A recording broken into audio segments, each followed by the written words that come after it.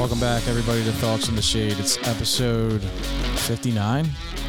Mike Mamola. Episode 59. Yeah, it's a big week. College football is back. We had week 0 this past weekend. I threw out a couple plays. Bomb did not. He's waiting for the real action. Real action, week 0 doesn't count in my book. Got to be week 1. Yeah, I went under 500, 1 and 2. We did get the 1. So should have faded the G. Fade the G. It paid. We posted it. It's on the record books. But yeah, we got to dive right in. We got a lot to get to, and we got some stuff to get to before we get to college football. So let me just ask my co-host here, Bomb. How was the weekend, man? I don't know if you really want to know that. Solid weekend, but I got a lot of opinions on things, and I figured I'd come on here and just blow some steam. So your boy Bomb. That's what we're here for. Gets Phillies tickets for Saturday night for the better half and her parents and her brother. So we're planning on heading to that Saturday Pittsburgh Pirates game, right? 6:05 start. I haven't been to a Phillies game in over 4 years. Let me tell you about the last time I went to a Phillies game. Here we go. The team was in the toilet, of course, 2018. Terrible. I got tickets because they had the Old Dominion concert after the game. And I come back to the truck after the game. My buddy Sweetness, his truck is keyed. He drives a black F-150. His truck is totally keyed. And he goes, yeah, check your truck. I checked my truck. Everything looks good. I wake up the next morning, go out to the driveway. I could see it in the daylight. Truck totally keyed. The Philly scum got to me. This was 4 years ago? 4 years ago. So I haven't been... I contacted the K-Lot, Eagle Security. No video. Jeffrey Lurie, you'd think with all the fucking solar panels and all the wind turbines, he'd have a fucking security camera hooked up to something. But your boy Bomb was out of luck. So 4 years later, I finally get that sour taste out of my mouth, and it's time to get on. Watch the Pittsburgh Pirates get pummeled by the Philadelphia Phillies, and the team's good this year, and you buy the power tickets with the extra $12 on them, and you're all geared up. Get you half a beer. Get you half a beer. You got the marine cooler loaded up with ice. You stop at the Philly Soft Pretzel Factory over in New Britain. They load you up with a dozen pretzels. Oh, you going down to the game? I'm wearing the old school Lenny Dykstra jersey. Oh, yeah. Oh, you have a good time, man. You have a good time. They're hot. So you're all geared up. You're ready to have a good time. And, I got the cooler in the back of the truck. I got the pretzels ready to go. And it's almost fucking immediate. All right? You're driving down 309. You turn right. You're entering into Mount Airy. And, it's like the minute you see that Welcome to Philadelphia sign, that faded red and blue Welcome to Philadelphia sign with the fucking lettering peel. You know what I'm talking about, right? Faded as shit. Lettering peeling off. It's like the minute you cross that border, it might as well be the fucking Donbass region of Ukraine. The first thing I see, there's a 4-lane road. There's a guy in a turning lane. His car's stalled out. There's a police officer behind him with the lights flashing. All he needs to do is get out of the car, push it literally 10 feet into a parking lot. Nah, he's sitting there on his phone. You wheel around that guy. Then you get on 76. Now, 76... backed up. Right? Always. This is at 3 o'clock. Not even 3 o'clock. This is at 2:30 on a Saturday. It's not an Eagles game. We're going out for a Phillies game, and we're going out early. It's not like there's a ton of tailgating. And it just jammed. And you finally get to the point, well, why is it jammed? And it's some stiff in a 1997 Mitsubishi on 4 fucking donut tires stalled out in the left lane, right? So now you get around him, okay, and you're driving down. You got the Schuylkill and Boathouse Row in the left-hand side. You're looking forward. Oh, there's the skyscrapers. We're almost there. You're driving past University City, and you get down into the parking lot. So we ended up tailgating. They don't allow tailgating in the Phillies parking lot. So you got to go to the Wells Fargo. Okay. So I pull in and, hey, what do I owe you, pal? That'll be 22. All right, great. Let me just bend over with no lube again. So you pay the guy the 22, and you turn left into the parking lot. And again, nobody there. And I backed the truck into a spot. I turn the mirrors in. I open the door. I get out of the truck. I'm not even to the fucking tailgate. before there's a bum in my face, literally maybe 3 feet away, saying, "Hey man, sorry to bother you, but do you have a couple bucks?" Like, sorry, pal, I don't have cash. No, I just gave them all to the parking attendant. You know, it's like it's unbelievable. Like, I mean, it's, you know, look, I feel bad for that guy, but the fact of the matter is, you know, you're it's like, I don't even know how to describe it. It's like you're crossing rivers and mountains and you know, all these issues to get to this fucking stadium where they just bend you over for 22, and there's no security, and literally the minute my foot hits the pavement, there's a guy in my face asking me for cash. I mean, am I crazy? Is it Wells Fargo lot? Is it part of just getting older, or is the city just? I mean, it's unbelievable to me how ridiculous it is. I mean, you get down there, you work all week, you get down there, you try to spend some cash, you want to go to the game, and like, I don't even know if I feel comfortable bringing like a 12-year-old kid down there, to be quite honest. I mean, you would know best. You lived down in South Philadelphia for a few years. You're talking to a guy. Yeah. You're talking to a guy who went to high school in North Philadelphia, went to college and lived off campus in West Philadelphia, lived after college in South Philadelphia. So this isn't a me issue, okay? I got plenty of tolerance. I got plenty of, my bullshit meter is pretty well tuned to city living. But let me tell you, man, I mean, going down to like a Phillies game, and trying to, like, you know, tailgate or do anything. I mean, literally the last time I went, my fucking truck got keyed. This time, my foot hasn't even hit the sidewalk, and I'm getting panhandled for cash. Yeah, I mean, you've observed it for probably the better part of a decade. So, I mean, if anyone knew if it was getting better or worse or taking note of things, you'd be the guy. I mean, it's stunning to me. I mean, why do we put ourselves through this? It's enough to watch it on TV and just watch the teams just blow week in, week out, day in, day out. Then you get down there and you get the full experience. You know what I mean? So we got the we got the tickets, right? You get a kick out of this story. We go in, you know, you get all geared up, and they, you know, that'll be two Bud Lights. Oh, that'll be $35, whatever the fuck it is, right? Swipe. You're just swiping away. And so we get to our seats, and I go up to the seats, and we're seats 3 through 8 or whatever it is, right? 3 through 8. So a couple in from the first couple seats. Well, there's kids, like younger kids, like high school, college kids that are sitting like on the, let's just say seats 7 and 8. But there's not a ton of people like in this particular section. So like a normal person, what you do is you just sit near your seat, right?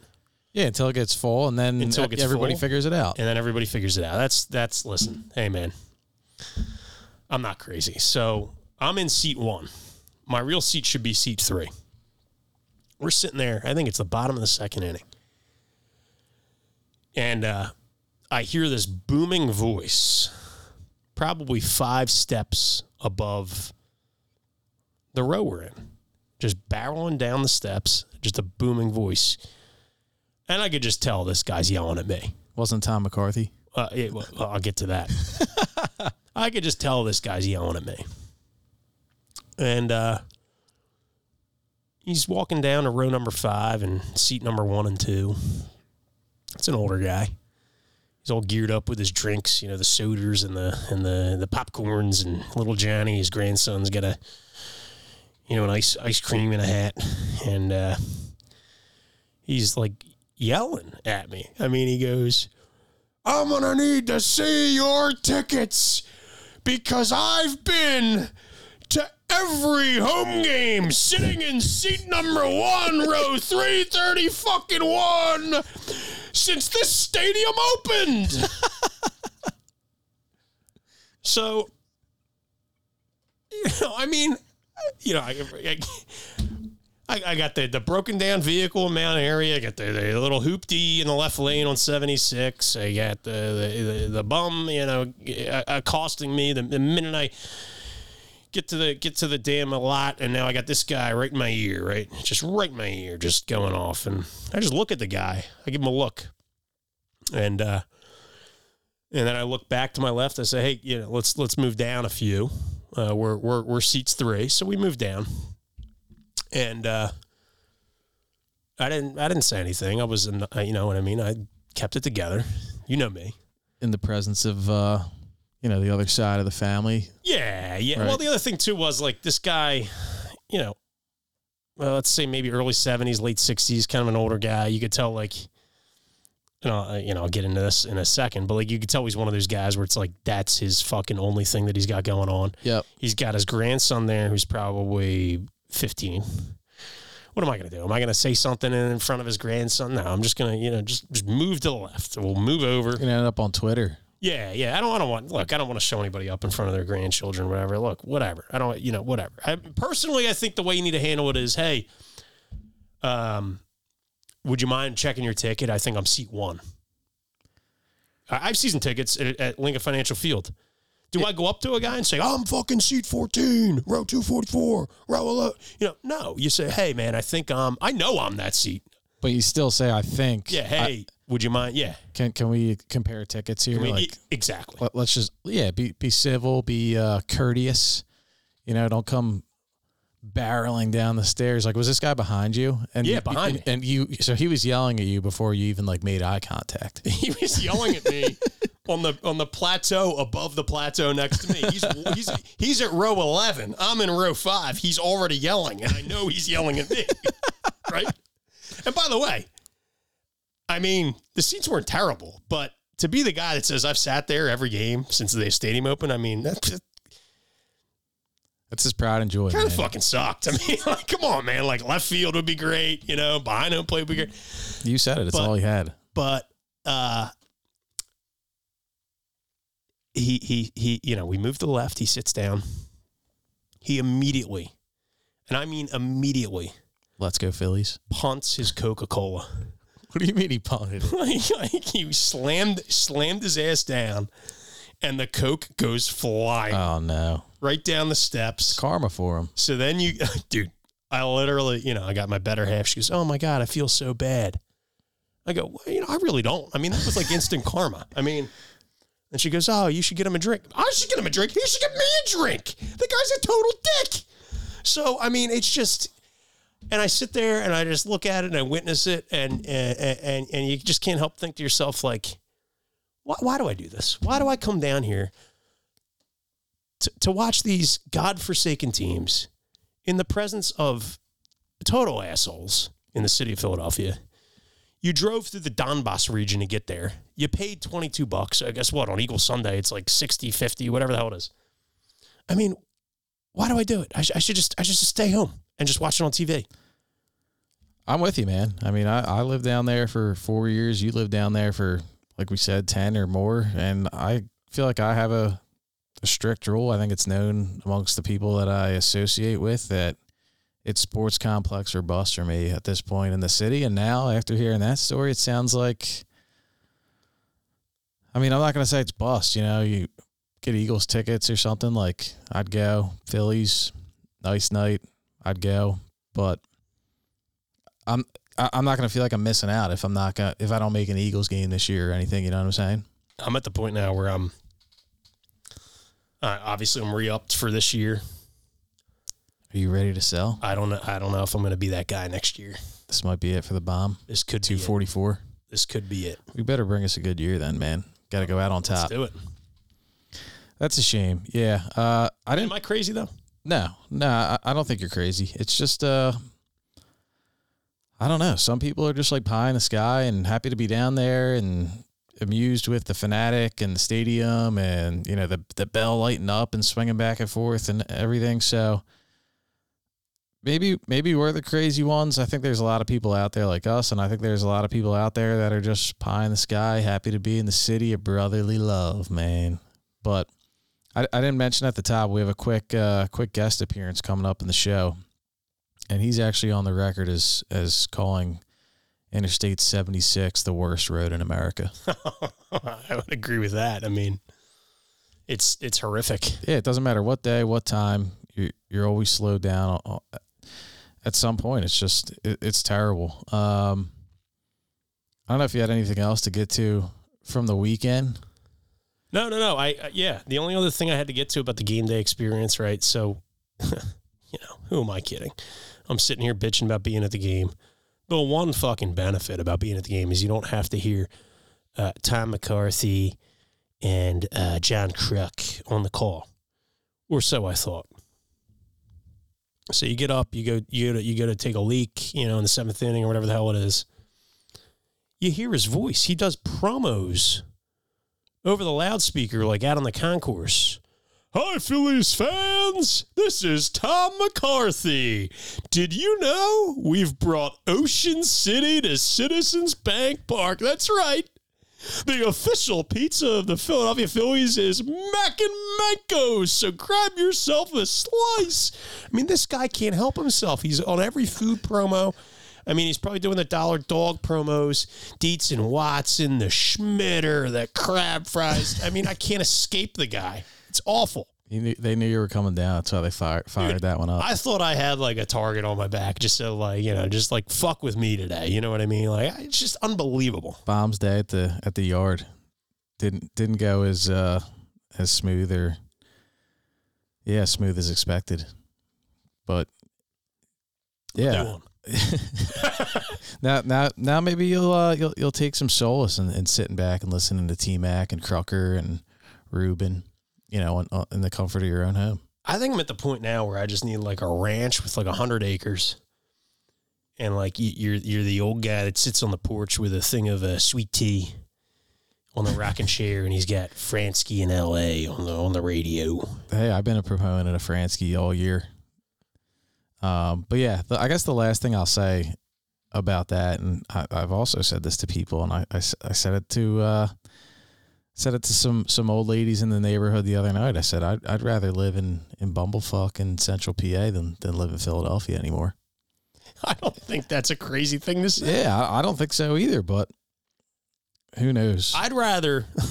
This is not hyperbole. I'd rather be fucking Amish than living in the city of Philadelphia. We'd have to do a deep dive on that one for me. I don't know enough about the Amish, but they're out in the sticks, man. It's quiet, peaceful, probably, right? So yep. You don't have that in Philadelphia anymore. One thing I just wanted to mention from the weekend, I don't know if you caught any of the Tour Championship. I caught it. Rory McIlroy, the $18 million man. Well, he's a lot more than that, but he became $18 million more richer. A lot of dominoes, folks. On Sunday, yeah, Scheffler, with the pre-tournament strokage, he had the 2-stroke lead. I think he was up 5 or 6 at one point on Sunday. He choked. McIlroy comes back, but it's ironic that I'm going to call the Tour champ, the FedEx Playoff Player of the Year, whatever the hell you want to call him. He's actually my stiff of the week, and as we go forward in football season, we're gonna be calling out some stiffs of the week. But Rory McIlroy is my stiff of the week this week. I know it's ironic, but I think it was the 17th hole. Him and Scheffler are tied at the top. This guy hits his tee shot into the fairway bunker. Now, the approach shot, he's in the bunker. He gets it really good. You can hear it on TV. It comes out really good, and this guy, he twirls the club. I mean, it was pure. So I mean, I get the twirl, but then you get the camera, the TV camera pans to the green. You don't see the ball hit the green. You just see the spectators all like scrambling and getting out of the way. This guy flew the fucking green flew the flag by like 20, 30 yards, and almost committed like a murder on the golf course in Atlanta. No, if that was DeChambeau, there'd be he would have been sacrificed. On a crucifix. I mean, there was no 4. He's club twirling. Yeah, club twirling amidst a shot that could potentially knock somebody out, concuss them, murder them. And this guy's in the bunker twirling the club, strutting up the hill, eyeing it up. He almost killed somebody out there. And then the third shot, the people get out of the way. He gets back there. And he hits this little flopper, but the greens are on a downhill. The thing, if it hits the flag stick and like slows down and gets like 6 or 8 feet. But Christ, if it didn't hit the flag stick, he would have been lucky to make a 5 and have the hole with Scheffler and go to 18 tied. So I just thought. Did you notice before the flop shot? So the people, gave him kind of like the parting of the Red Sea so he could hit the flop shot. he turned around and he was like motioning at a guy because there was a little shadow. It wasn't near his ball. It was like 2 feet to the right. Peripheral vision. Yeah, it was, and he's like pointing at the shadow. Like, buddy, come on, man. Like, what are we doing here? Bring him out to the loo where there's motorcycles shooting off. There's, anything goes at the you loo. wouldn't know what to do. Yeah, that was the other thing I said. On 18, he hits that bomb. He's got, 220 or 240 in on the par 5, and he duck hooks it left of the green. It hits the grandstand, and then Almost went in. And then the guy gets relief from the grandstand, and He's trying to drop it in the short stuff. Oh, we let it roll. yeah. So I'm just sitting there thinking to myself, like, man, if only the Lou had a grandstand, my handicap would be down like 6 shots.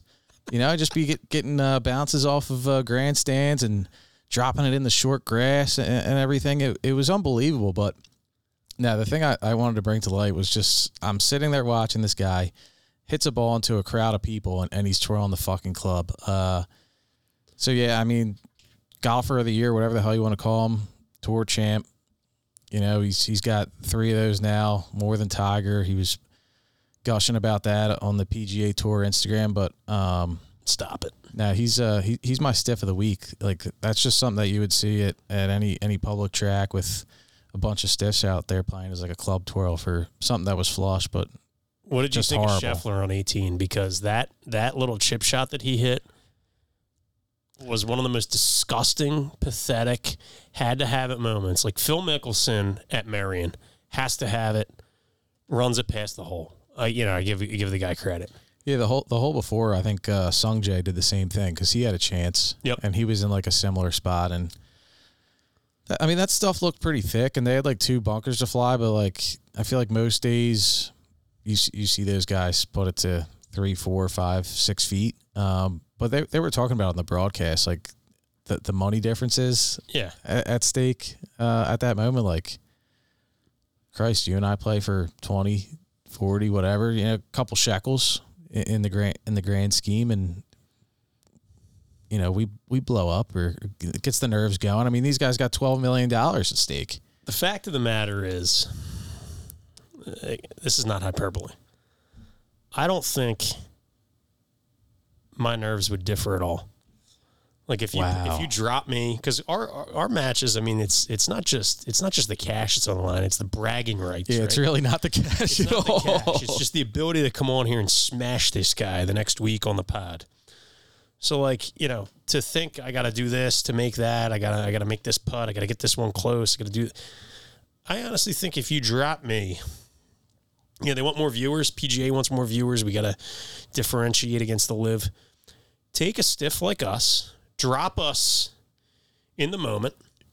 Remember like the old NCAA football games where you play the Heisman moment and you got to be Cordell Stewart and make the 80-yard pass down the field, and that's how you move on to the next round. Well, they got the new PGA video game coming out, I think. I think they should drop anyone between a 5 and a 15 into these moments and just be like, can this guy make par? And then he wins $1 million. What do you think? I think that'd be great for viewership.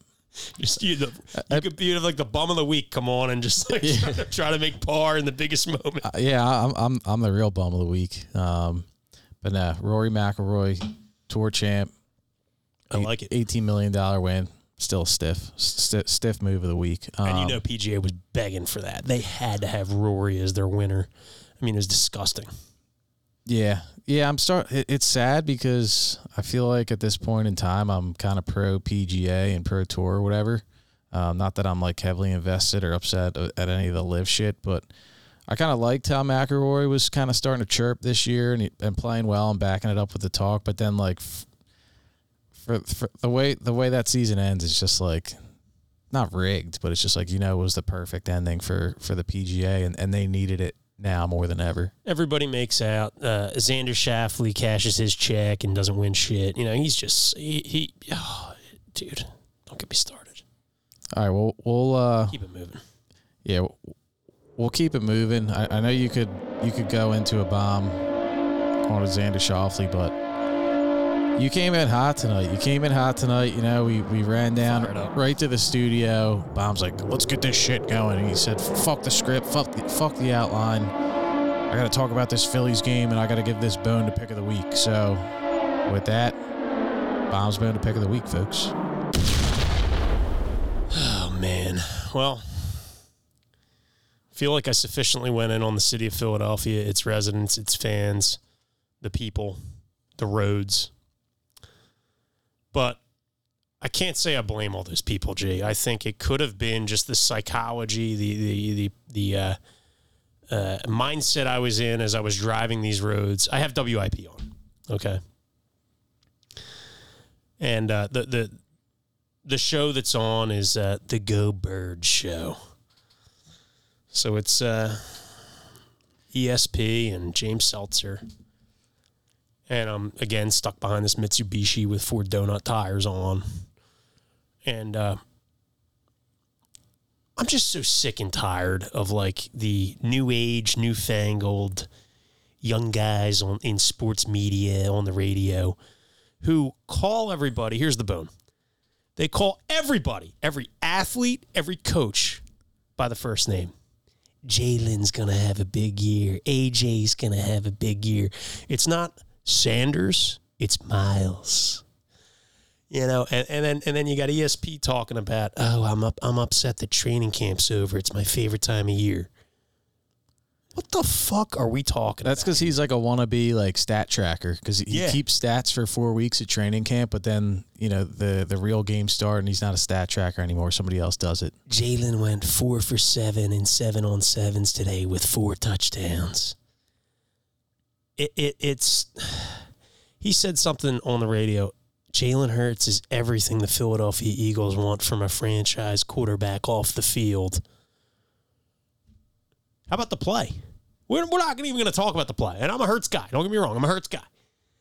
But, like, to talk about off the field, he's that's going to be the differentiator? That's everything. That's everything man. that matters to this, the mainstream sports talk in this city. Dude, and kind of everywhere now. It's vomit-inducing. Miles and Darius, you know. I mean, when did everyone become buddy-buddy with all these players? Is anyone... I mean, it used to be like Elway, Favre, Manning. Brady, Manning. Yep. No, Jalen. Yeah, it's just...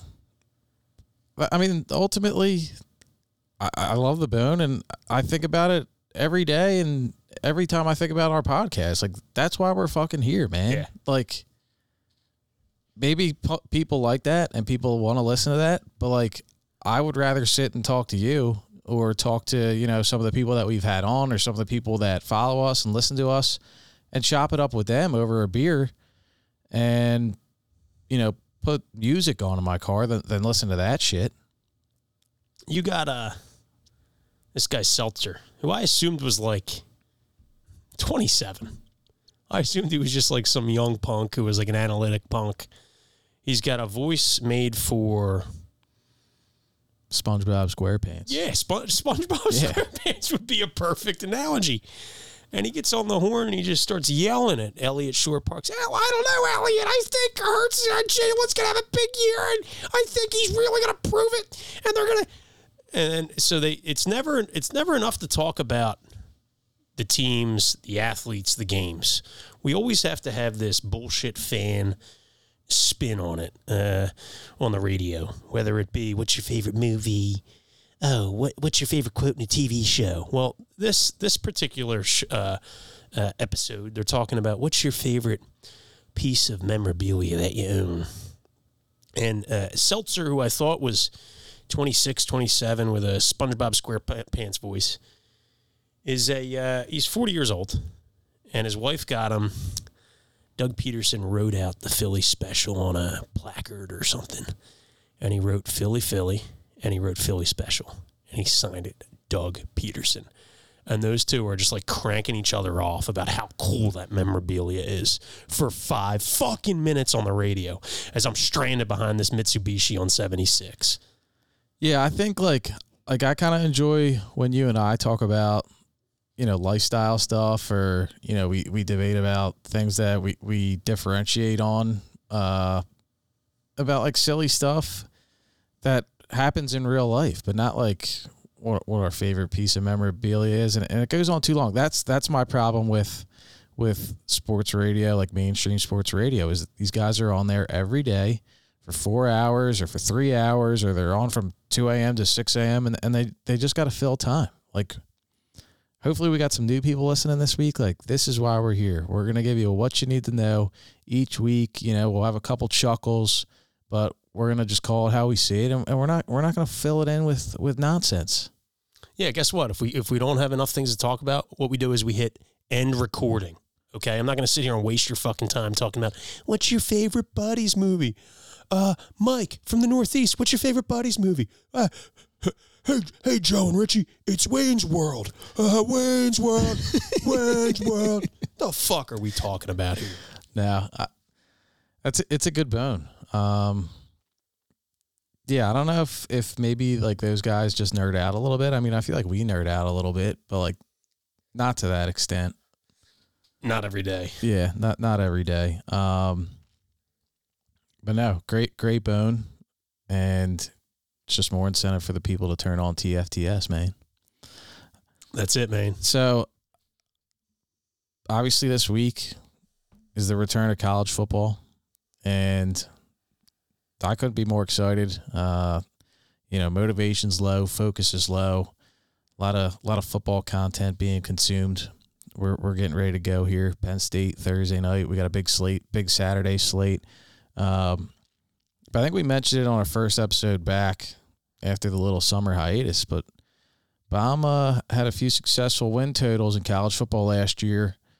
So I'm just going to throw it over to him before we get to the week 1 slate, before we get to the Final Four, before we get to our national champs, maybe some Heisman picks. How about a win total this season, Baum? All right. This one is I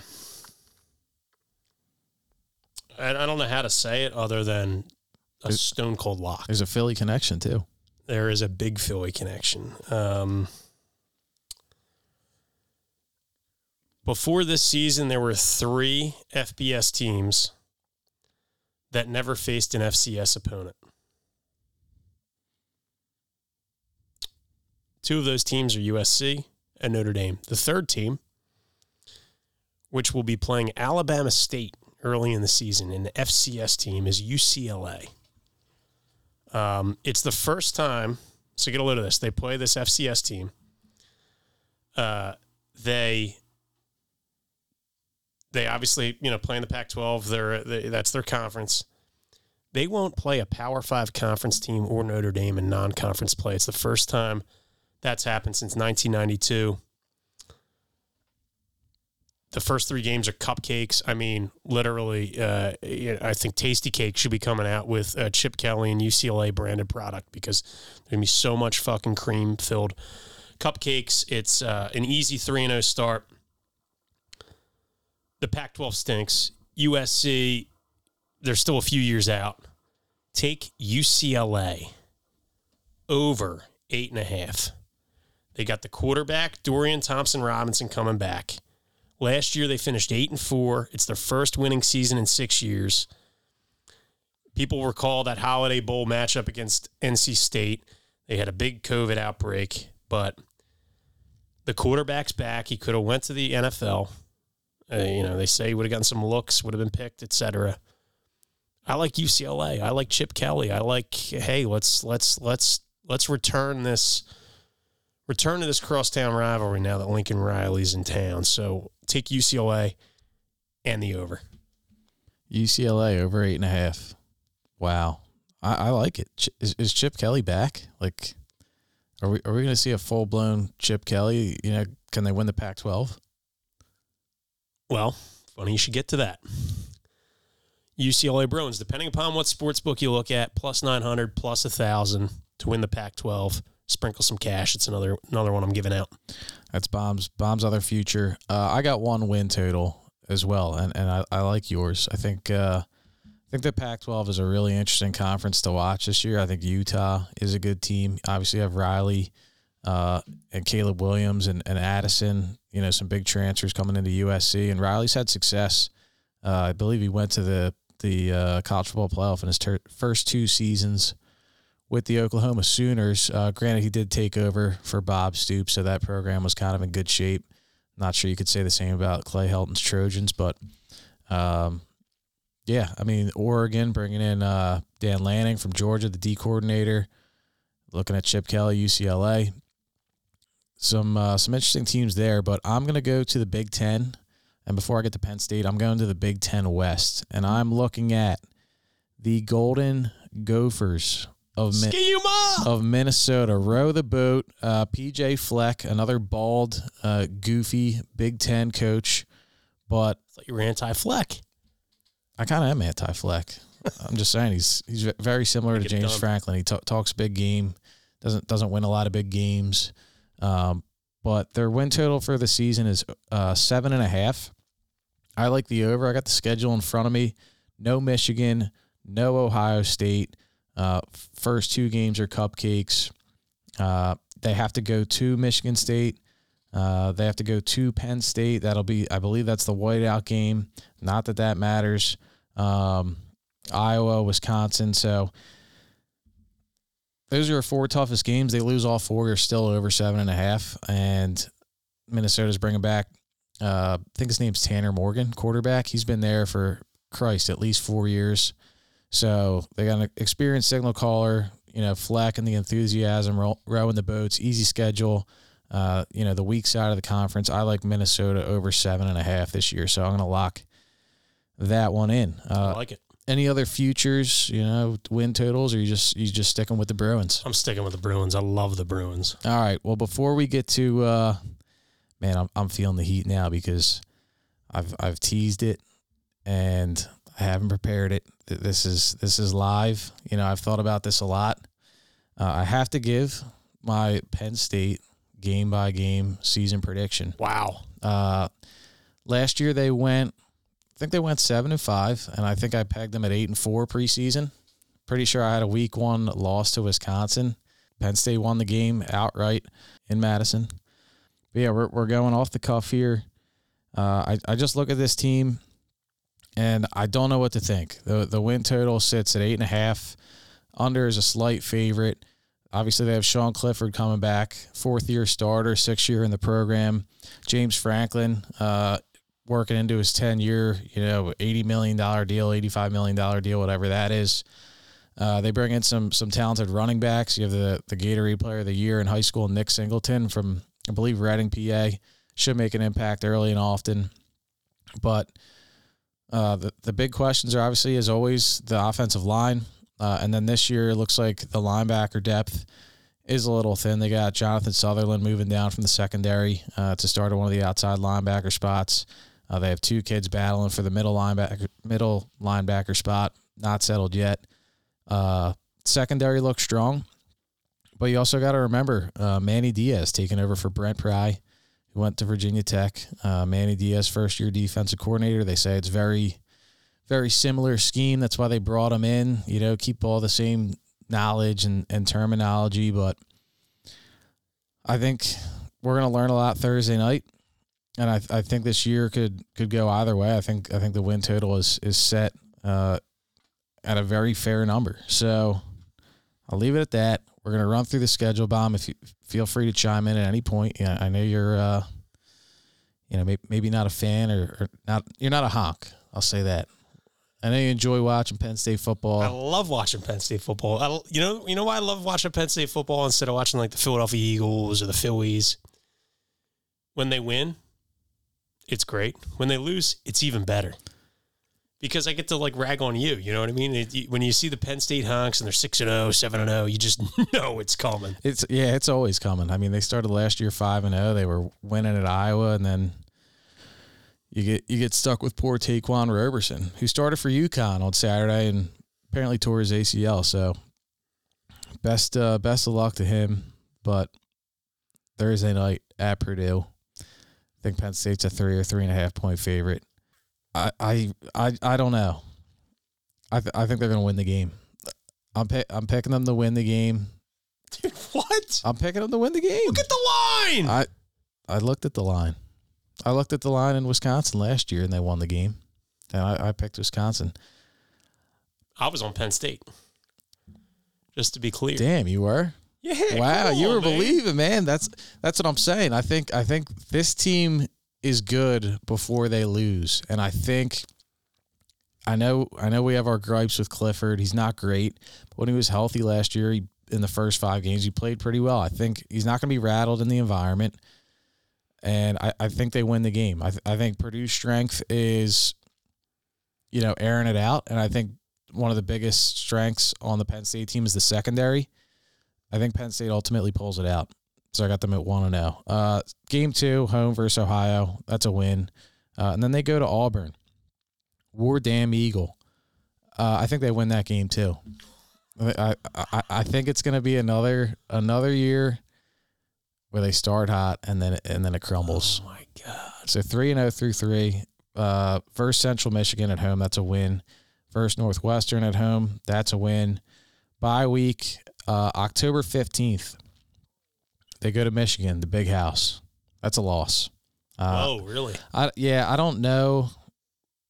I don't know too much about Michigan this year. Like, I know that no Hutch, no Ojabo. They're McNamara and the other kid are splitting the first 2 games at quarterback starting, but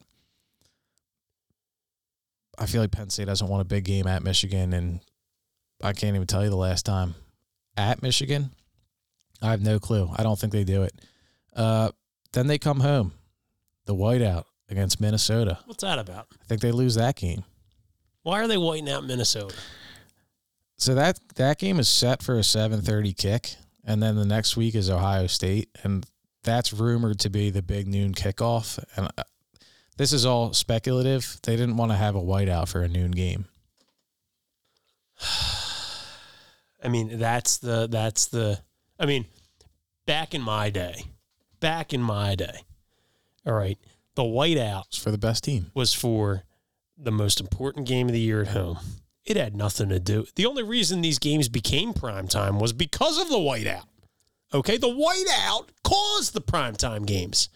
Now they're saying we'll play Minnesota at 7:30 p.m. on ESPN the Ocho, and we're going to white that out. I mean, what the fuck are we talking about here? I think that's a loss too. You looked at me funny for the hot start, but this is what this team has done. Is Aller in? Historically, they've started hot. Then once they lose, they kind of crumble. I think they lose at Michigan. I think they lose the whiteout to Minnesota, and then I think they lose again to Ohio State. So at this point, they're what, 6-3? They are 5-3. 5-3. Is Aller in? Have we pulled the plug on Mr. Raising Cane himself? Yes. I actually think that would be the perfect time. You have 4 games left: Indiana, Maryland, Rutgers, and Michigan State. No world beaters in there. You can build a little confidence for the next year, and James Franklin can tell you we're going to be better next year. We're going to be better next. We're going to be elite next year. Yeah, we're going to take the jump from great to elite. Well, we haven't been great in 3 or 4 years. At Indiana, win. Versus Maryland, win. At Rutgers, win. 7-3. Going into the last game at home against Michigan State, all the students, all the fans will be home. It'll be an empty Beaver Stadium. Thanksgiving break.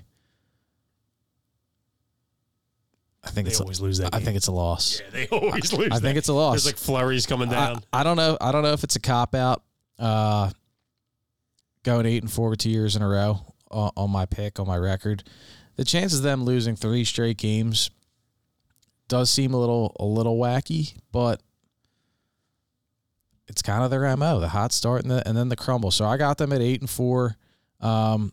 But to be honest, I have a surprisingly good feeling about this team, but I need to see it before I can. You need to see from 14 before I can bone up and pick them to go 9-3 or 10-2. I think they can. I wouldn't be shocked if they went 9-3 or 10-2 this year. You wouldn't be shocked if they went 10-2.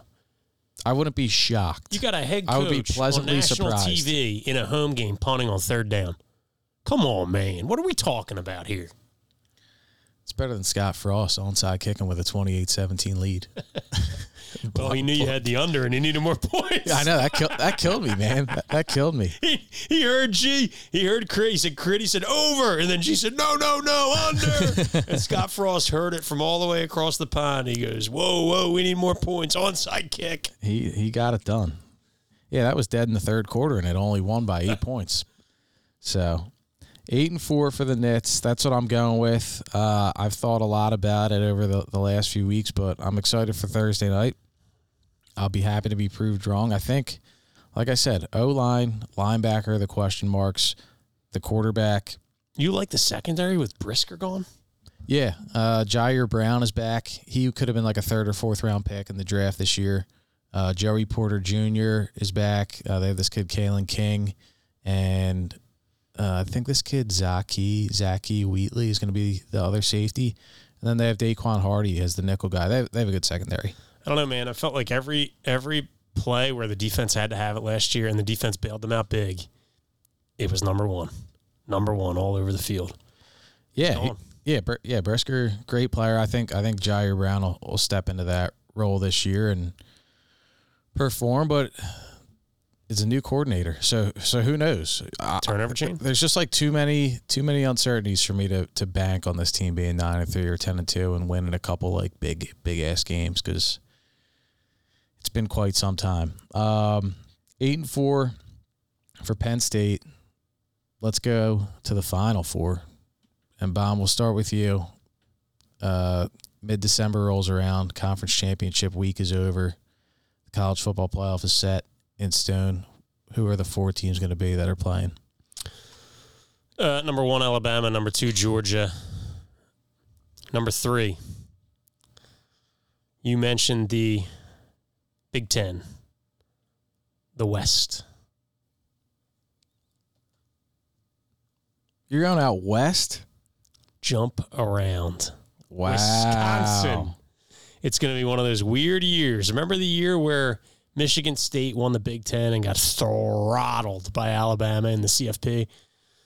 I like Wisconsin. I like what Paul Chryst is doing. Frankly, I think Paul Chryst is a better coach than Franklin. And I think the West is weak. I think your boy Ski Uman needs another year, another 2 years maybe. But I just think that division is so weak. I think Wisconsin gets it done. And then number 4, I think the Big 12 is left out in the cold. I think the Pac-12 is the team. Give me UCLA. Give me the Bruins in the 4 spot. I like it, man. You like to go out there. I went chalk last year. I think you had A&M last year. Did you have Cincinnati in last year? I had Cincinnati in. You're a wild man. I hope you get one of those right because I feel like I got to go chalk again. But to recap for you, and you went in order too. I got to go in order. I mean, no, those are your 4. Bama, Georgia. Yeah, if I hit on 3, I'd be a happy man. Wisconsin and UCLA. Baum loves the Bruins. I love the Bruins. Let me tell you something about the Bruins. The Bruins, I love.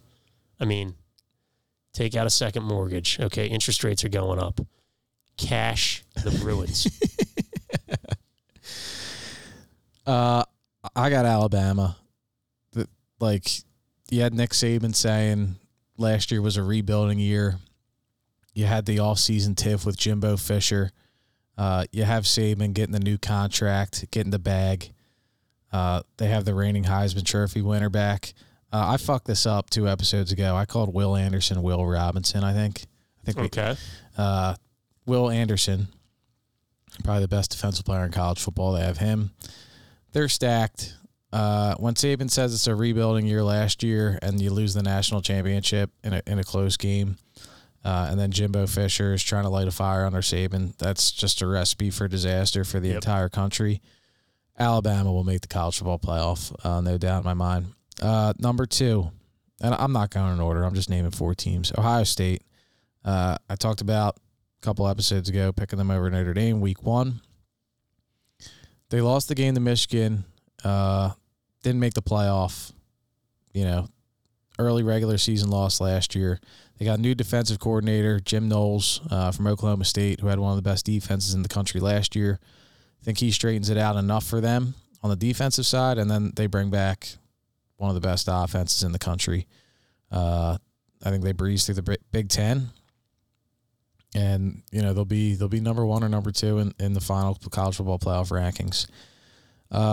Number 3, I'm going with the Georgia Bulldogs too. The defending national champs Go Georgia Bulldogs. They're back. They're coming back. Interesting note about the Bulldogs.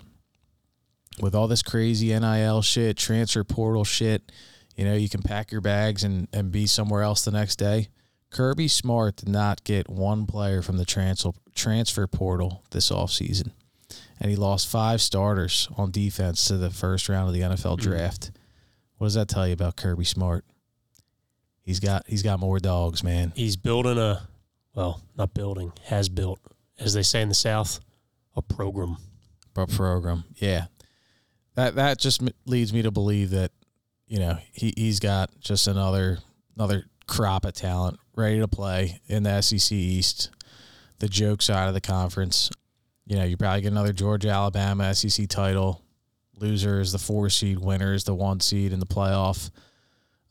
Stetson Bennett back. He delivered in the Natty. He's back. I got Georgia, and my 4th team, I don't think it's Clemson. I know people are high on their talent. I'm not high on the quarterback. I think we see the freshman early in the season once DJ continues to stink it up. I don't know how I feel about Oklahoma or anybody in the Big 12. I'm looking at the Pac-12 with you, Bomb. And for me, it came down to Utah and USC. And I'm not really a USC guy, but I look at all the players they added. I look at Lincoln Riley's early success in Oklahoma. And I look at the first 6 games on the schedule for the Trojans this year. For a team that's new coach, a lot of new pieces. They play week 2 at Stanford, but what is Stanford anymore? Like, their first 6 games are kind of a breeze, and that's what like a team with new pieces needs. I think maybe they can get it together and make a run. But I'm going with Utah. I think You got Utah. Wow. Utah's my 4th team in the playoff. They got the quarterback coming back, Cam Rising, I believe is the name. Yep. Got a good running back coming back. And I look at Utah, and I don't see your typical Pac-12 team. I see a team that is tough in the trenches, physical team. They dominated Oregon twice last year, I think. A lot of returning production. Just a good program out there. I think Utah gets off the snide for the Pac-12, gets into the playoffs. So I got Bama, Georgia, Ohio State, and Utah. And I'll go to my national champ. It's Alabama. That goes without saying. Yeah, like it's you got to give it. I want to pick Ohio State, but I hope we get a Bama Ohio State natty. I think that would be a great game. If the season unfolds the way everyone thinks it will. But I can't pick against Alabama. Whenever they don't win the natty, they come back and win the natty. And grass is green, the sky is blue. I'm picking Alabama. I think you are too. Yeah, I mean, yeah.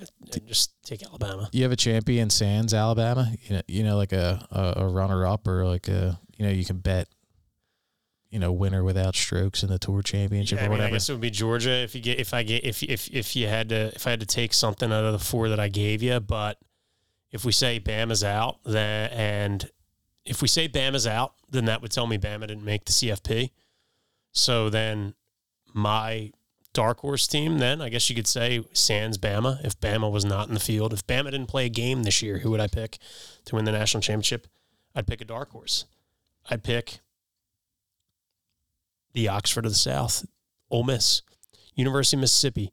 I like the dark horse Heisman candidate, Jackson Dart, coming down south, moving over from the Pac-12 down in Lane Kiffin's offense. He stocked the cupboard full of defensive players, knowing that he's got offense all figured out. I like Jackson Dart as a Heisman candidate. So sans Bama, if Bama wasn't playing a game this year, I actually like Ole Miss. Jackson Dart. Can I get a number on him? Let me see. Well, you're pulling up Jackson Dart plus 7,000 to win the Heisman. Yeah. New quarterback at Ole Miss. I think he's going to be better than Corral. Slot him right in. Okay. It's not a dark horse. My champ, sans Bama, is Ohio State. And I was close to picking them, even with Bama. Dark horse? People are high on Miami. I don't really. I don't understand why. and I'm just looking at like the odds here. I'll stick with Utah. Utah's my dark horse. I like to win Utah as a dark horse. So first of all, they play on the road in the Swamp. They're favored. Yep. Game 1. They have USC at home. Okay. You mentioned the quarterback. They have, I think, the top 5 out of 6 pass catchers back. They have the running back back. The head coach, we don't talk about the head coach enough. So you mentioned the team doesn't play. They don't play that Pac-12 style. They're a tough team. In the last 4 years, Kyle Whittingham has a better winning percentage than, listen to these 4 coaches. Ready? Mike Gundy at Oklahoma State. Paul Chryst. Mark Stoops. Who's the 4th man? James Franklin. I love Whittingham. I love it. That's impressive. He's got a better winning percentage than Chryst. Yep. In the Big Ten West, that's baby shit soft. It's hard to do. Side of the conference. I'm gonna go C.J. Stroud to win the Heisman. I think he lights it up. I mean, I think Smith and Jigba is a good value bet. I think Travion Henderson's a good value bet, but ultimately it's a quarterback award. And my dark horse for the Heisman, I didn't pick them to make the playoff, but if Clemson is to get back into contention, I think they go to this freshman, Cade Klubnik, probably fudging that one up, plus 6,000 to win the Heisman. I'd take a shot on him. If you think Clemson gets back in the race, gets back in the national picture this year, I don't think it's with DJ. I think it's with this kid, Cade. I'd sprinkle some money on him at plus 6,000 to win the Heisman. I don't hate that. If you get an anytime Heisman, whether it's next year or the year after, on this kid, I kind of like that as well because, we went to high school. You go to prep? No. Come on, man. Well, not that big of a hunk. Did he go to, is he from Texas, Drew Brees and Nick Foles? That's right, folks. Yeah. Westlake High School, man. They just breed them down there. Yeah. Yeah, I like that. Well, let's close it out. Fade the shade. Week 1, like I mentioned at the top or earlier, we do have a celebrity guest picker this week. So right now, we'll send it over to him.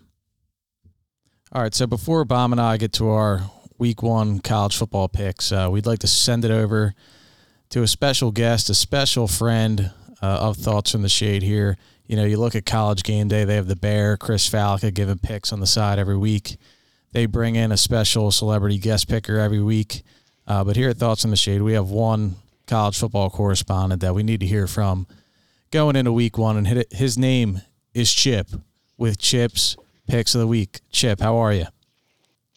Doing great, G. Thanks for first and foremost, thanks for having me on the pod. It's just a real honor to chop it up with gentlemen that just keep it real here on the pod. We've got a bunch of honks here in Philly, a bunch of frauds, and you guys just keep it real. So just an honor to be on the pod today. Really appreciate it. Hey, yeah, thank you for joining us, and thank you for the kind words. We're just out here doing what we can. I do got to mention, and I think you got to pick on the game, fellow Penn State alum. How you feeling about the season that kicks off Thursday night? Yeah, expectations are super low. This team is just really bad all the way around. You look up and down the schedule and you just see mediocrity. I think it's a 7-5 year, maybe at best. I think we're destined to the Duke's Mayo Bowl, maybe the New Era Pinstripe Bowl, something along those lines. But you'll have the honks cheering, we are, and we're headed back for a CJF for another year. But we're stuck in mediocrity for the foreseeable future, unfortunately. But that's us as a squad. So with that logic and that feeling heading into Week 1, would you play the under on the season win total of 8.5? Yeah, that's a lock. It's a lock, he says. It's really bad. This team's bad. As long as that fraud, we'll get to it a little bit later, but as long as that fraud is at the helm, worried about raising canes, we're in trouble as a squad. Yeah, it's going to be an interesting year. We'll see what happens, but I mean, let's just get to the picks. You sent me picks personally. You've been doing it for some time. Some great video footage we might have to share with our social media followers at some point. But you went 1-1 in Week 0. We both rode Northwestern Nebraska under. That was an L. But late night, we had the Mean Green of North Texas beating the UTEP Miners. I tailed you there. You got me my only win of week 0, so I thank you for that. But what are you looking at on this board for week 1? You got 3 games. Let's hear it. Yeah, so welcome to Chip's Picks of the Week. And we're headed to Pittsburgh to the old Heinz Field in what they like to call the backyard brawl. I think the West Virginia Mountaineers are a little underrated. I think Narduzzi's all chopping up about how great the ACC is. Not so fast. I like the Mountaineers to come in there with a little bit of a brawl, a little bit of a spirit, and I like the Mountaineers to cover the spread, plus 7.5. And I might sprinkle a little bit on the money line there. I think there's a lot of value. Wow, potential outright out in Pittsburgh on Thursday night. Yeah, that crowd won't be ready to go. About 3 people in the crowd there in Pittsburgh. All right, I like it. What do we got for number 2? Number 2, the 8 o'clock game, the prime time on Thursday night. Your Penn State Nittany Lions headed up to West Lafayette against the Purdue Boilermakers. Honestly, I think this is a really straightforward, easy pick. Purdue always plays well at home, and Penn State's a bunch of frauds. And I think that if you really think about this, it's Sean Clifford at the helm, worried too much about unionizing the college football players and the Raising Cane sponsorship that he has. I think Purdue goes on, wins this game handily, pick 6 by Clifford late.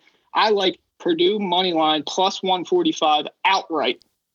Oh my gosh, that's going to put a damper on this year for me very quickly if that's what happens. But I could see it. I could totally see it. Last pick for week 1 of Chip's picks. Yeah, I think we're going to head to the shoe here for this pick. Cheer for old Notre Dame. Wake up the echoes, cheer Notre Dame. Nope. The only thing the Irish will be waking up is to a sleeping giant in Columbus. The Buckeyes absolutely blow out the Irish. Ohio State wins by 24 to 31 points. I think this game is over in the mid second quarter. I like the Irish. I'm an Irish fan. I like Freeman, but they're not going to be ready for what's going to hit them in Columbus on Saturday. It's a blowout. I like the Buckeyes huge. CJ Stroud goes off probably 5 or 6 touchdowns. Ohio State big. Wow. Yeah, I totally agree. I called that out to our boy Baum a few episodes ago when I first saw that line. But yeah, he's a homer. He's an Irish homer. Yeah. I saw today Marcus Freeman just learned about the point spread in the game, and he was going to write it down and take it to the locker room and show the boys this week. So I don't know if that makes me nervous or want to change my pick at all, but I think you nailed it with the sleeping giant in Columbus off of a loss in the game to Michigan last year. Came back in the Rose Bowl to beat Utah, bringing back a ton of power on offense. I think they showcase it on Saturday night as well. Yeah, I totally agree. So I mean, I don't like the Buckeyes, but I think it's a really easy win. So that's 3-0. I'm gonna go. So you might as well just cash that ticket now. Just wanted to give everybody some locks to start the year off well. So. Thanks for having me on. Really appreciate it. Yeah, we appreciate you coming on, dropping by, giving some knowledge. Like I said, if you're all right with it, maybe we'll share some of the footage you send out throughout the season and potentially have you back on for some more picks. That sounds great. Thanks for all you guys are doing. Go State, go Birds. God bless. Thanks, Chip. We appreciate it. Take care, buddy.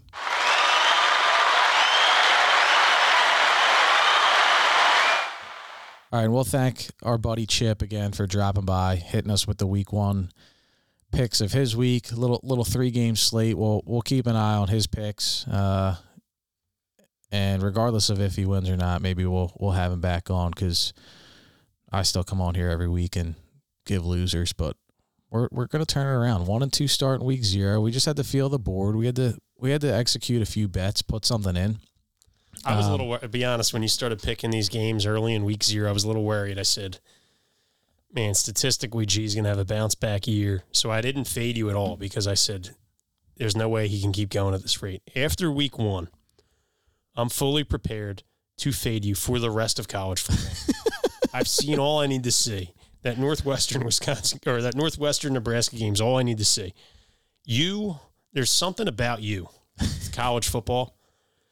You just breathe losers in college football, and it's nothing against you. Oh, I know. But I'm fully prepared to bankroll the opposite of you this year.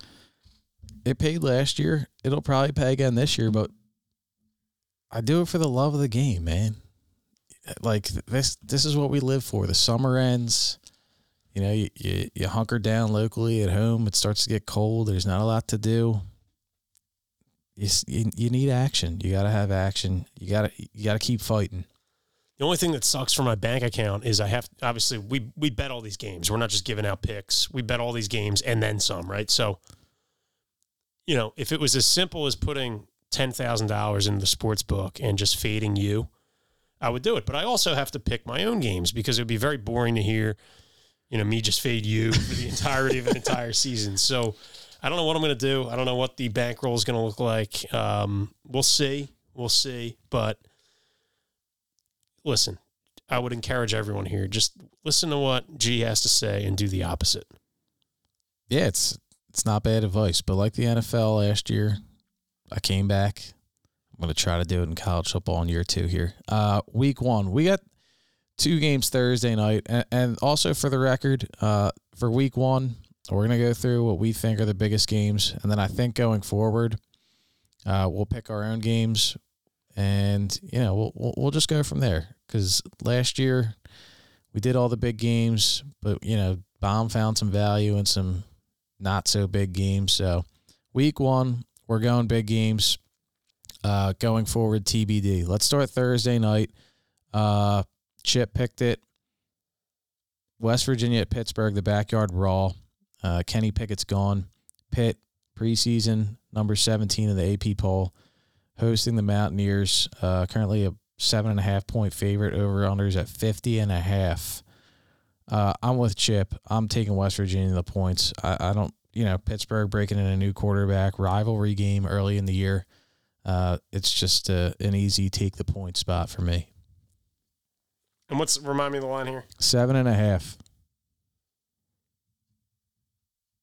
Pittsburgh's getting 7.5? No, they're at home and favored by 7.5. Yeah, I mean, what are we... I don't understand that. So Pittsburgh's starting a new quarterback. Obviously, Pickett's gone. I told you I loved Pittsburgh last year. The best receiver's gone. He's transferred. West Virginia's got a former highly touted quarterback in JT Daniels coming to town. He didn't get any playing time last year, really, at Georgia when Stetson Bennett took over. What are we missing here, dude? I mean, that's screaming West Virginia. So for that reason alone, and for the reason of you being on them, I'm taking Pittsburgh. I'm laying the 7.5. All right. I picked Penn State to win the game Thursday night. I'm going to take them against the spread. 3.5. I think it's 3.5 at the moment. I'll take Penn State minus 3.5. So I'll give you Purdue. Yeah, I promise I'm not fading you here. I really do like Purdue. I like Purdue. Put me down for the spread plus 3.5. I'll take that. 3 in the hook. But off the record, I will be sprinkling some money line on Purdue. All right, that's off the record. That's just for the people. That's the insight. That's the extra little nugget you get for listening here, folks. All right, let's go to Saturday. Now, it's a good-looking board, Baum, but, like, some of these marquee matchups, the spreads are big. Like, so I would say week 1, the games I'm looking forward to watching the most would be obviously the Penn State game, and because I think it'll be a competitive game. Cincinnati, Arkansas. Curious to see Cincinnati after the year they had last year. And you mentioned it earlier, the Utah-Florida game at 7 o'clock. Those will be the games I'm most excited to see because I think they'll be the closest. Actually, I kind of think Arkansas might blast Cincinnati, but, the Georgia, Oregon, the Notre Dame, Ohio State, we got some big spreads out there. So, yes, they're kind of the marquee names, but in terms of competition, I'm looking at a few other games. But let's start 3:30, Baum. Oregon, Georgia at Mercedes-Benz Stadium. The preseason number 11 versus the preseason number 3 and defending national champ Georgia. 17.5 point favorite. Over under is 52.5. Don't be a moron. It's the SEC versus the Pac-12. Cristobal's gone. I know they lost so many starters in the first round. Georgia, they get, like you mentioned earlier, next man up. Take the dogs. Yeah, I think I'm going to take the dogs too. I don't think I think his name's Travis Dye was the running back for Oregon last year. Now he's over at SC. Like, he's an impact player. I don't even think it would have mattered in this game. Just like too many moving pieces. New coach. I understand Lanning might have some intel on Kirby Smart or anything, but look for Kirby Smart to do to his former assistant what Nick Saban does to most of his, and that's just dominate. I got the dogs coming out strong in the title defense. Now I'm stunned here because if we can flash back to last year, opening weekend, Georgia, Clemson. I believe your exact quote was, the next big game Georgia wins will be the first big game Georgia wins. Is that That was, man. That was the truth. They hadn't won the Natty since what? The 80s? 1980. Yeah, man. So I'm changing the tune. They earned it. Wow. And you made the point. It's the fucking Pac-12. Yeah, they're not playing Clemson again. They're not playing Ohio State. They're playing the Oregon Ducks. And Oregon's not going to surprise anybody, considering what they did to Ohio State last year, and they have a new coach. So, yeah. I'd be shocked if Oregon scored more than 17 points. I would be too. Shocked. Also at 3:30, Cincinnati off the playoff appearance, lost a lot of talent to the NFL draft from that playoff team. At Arkansas, Razorback Stadium. Some people I've been reading, Arkansas sneaky team in the SEC. -6, totals 52.5. I got Arkansas. Ooh, pig suey. The love for Fickle and the Bearcats is run dry. You think it's a 1-year stint? Fickle fucked me last year. I gave him the benefit of the doubt all year. They got into the big game against Bama and they turtled. They did. We don't forget. 7 p.m. Utah to the Swamp at Florida, the Gators. Utah 3-point favorite. Totals at 50.5. A lot of low totals in these games. I guess they don't expect these offenses to come out flying. But yeah, Utah -3 at Florida, 7 o'clock Saturday night. I'll let you go first. I'm going with Utah, man. I picked them to make the playoff. They're my dark horse for the Natty. Even though, now I'm just thinking about saying a dark horse to the Natty. Alabama's going to win the Natty. Just to reiterate, I'll go Utah. Utah -3. I don't know what the hell Florida's doing.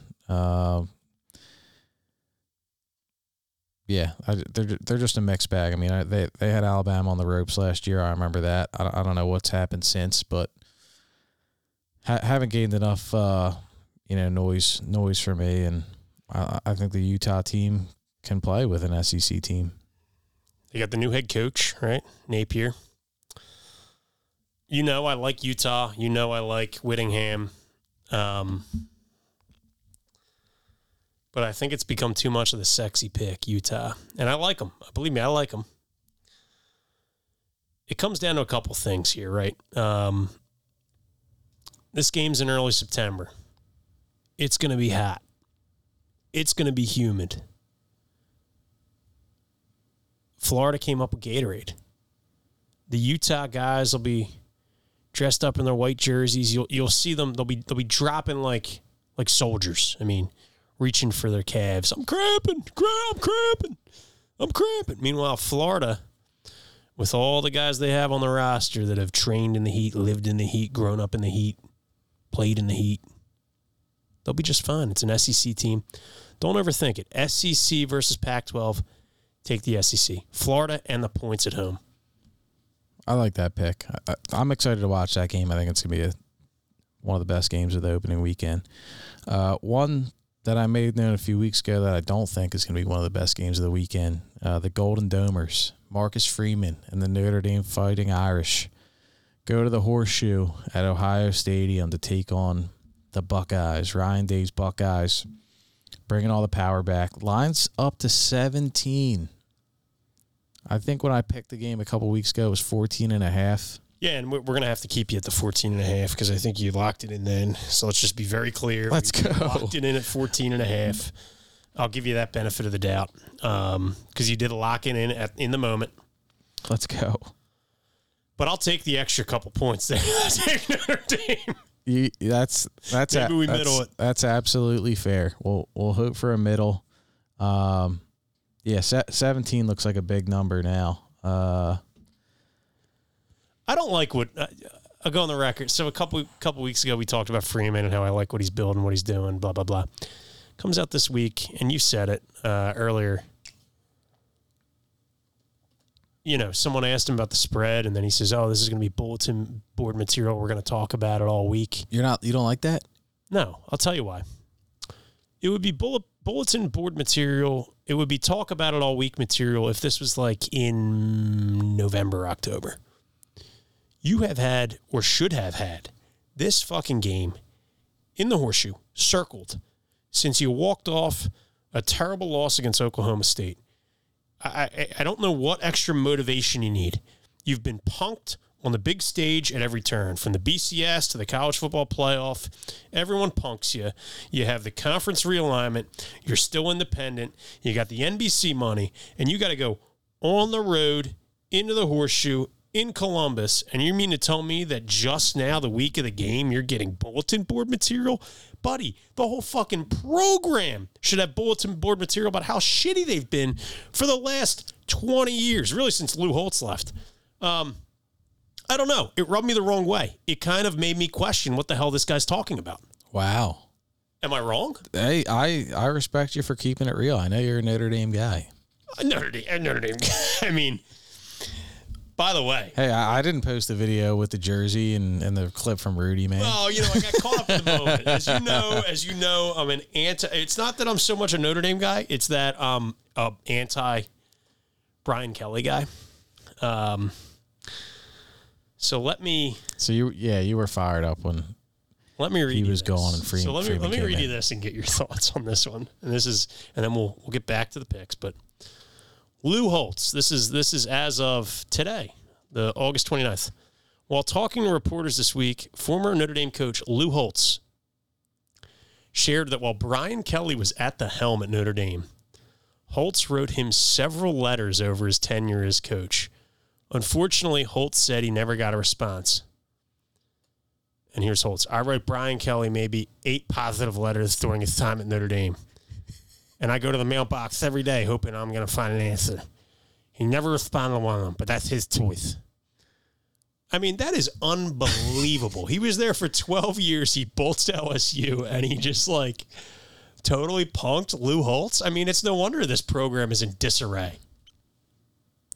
Yeah. Did I just punk Lou Holtz, unfortunately? No, I thought that was the live clip of him reading it. Okay, good. Everybody knows Brian Kelly's a scumbag. I mean, potential murderer. He developed the Bayou, the Southern, or whatever kind of accent. My family. Whatever kind of accent you want to call it. Once he got off the plane from Indiana to Louisiana, he had the accent. He's an asshole. So it's just an unbelievable. Yeah, Lou Holtz is a Hall of Famer. Yeah, he's a legend. It's unbelievable. I don't even know what to say. I'm really not that surprised though. It's Brian Kelly. Yep, guy's a jerk off. Speaking of Brian Kelly, Sunday night, week one, you get Sunday night. I think you get Monday night too. Labor Day. It's the best weekend of the year. I'm sorry. I don't care about the NFL. Best weekend of the year. Yeah, it's definitely up there. Florida State, the Seminoles, they beat Duquesne in week one. They go to the Superdome, neutral site game to play Brian. Atlanta? Yeah. to play Brian Kelly. And, no, not Atlanta, Superdome, New Orleans. How was that neutral site? I mean, it's in Louisiana. But it's not at, Baton Rouge or whatever it is. So, yeah, I guess it's a home game for LSU. Maybe Brian Kelly's already working the schedule. He's got 7 home games probably. Yep. 7 and 5. LSU -3 hosting Florida State at the Superdome. You're going first. I've gone first on the last few.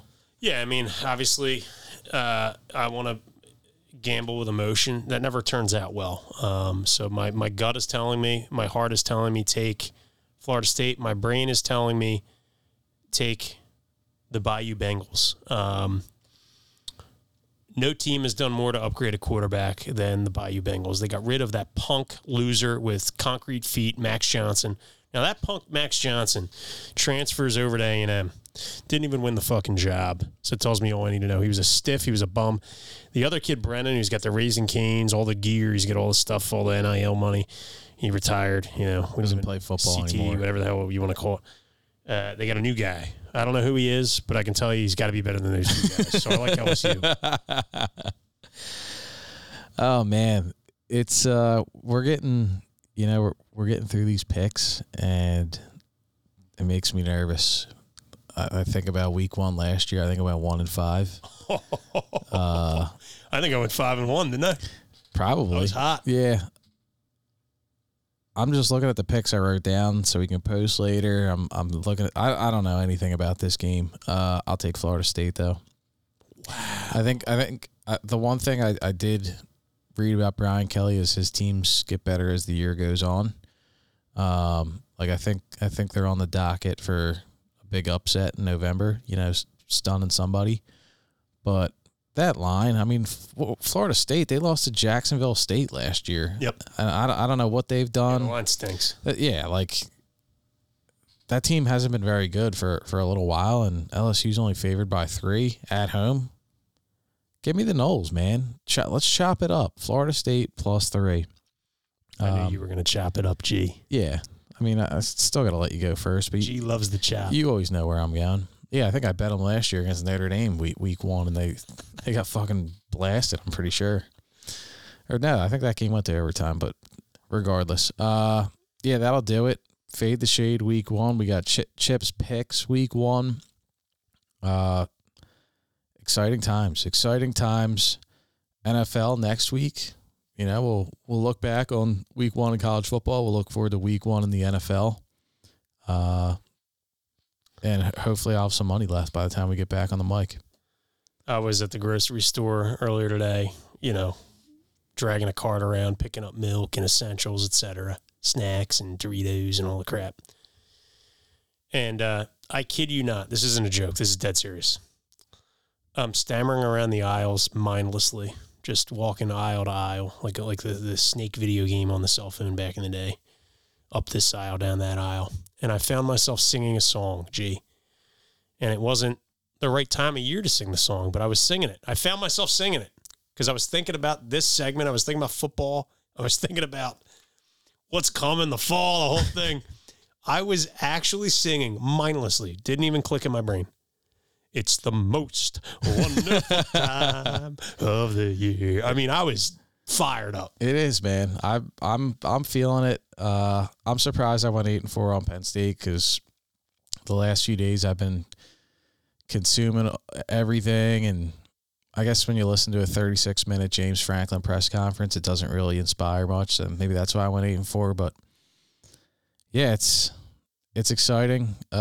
It's great that we got big games Thursday night, big game Saturday, big game Sunday, and a little taste for Monday. It's gonna be a treat. We'll be back to recap, and we'll look forward to week 1 in the NFL and give a little preview for the Eagles. So, anything else for you?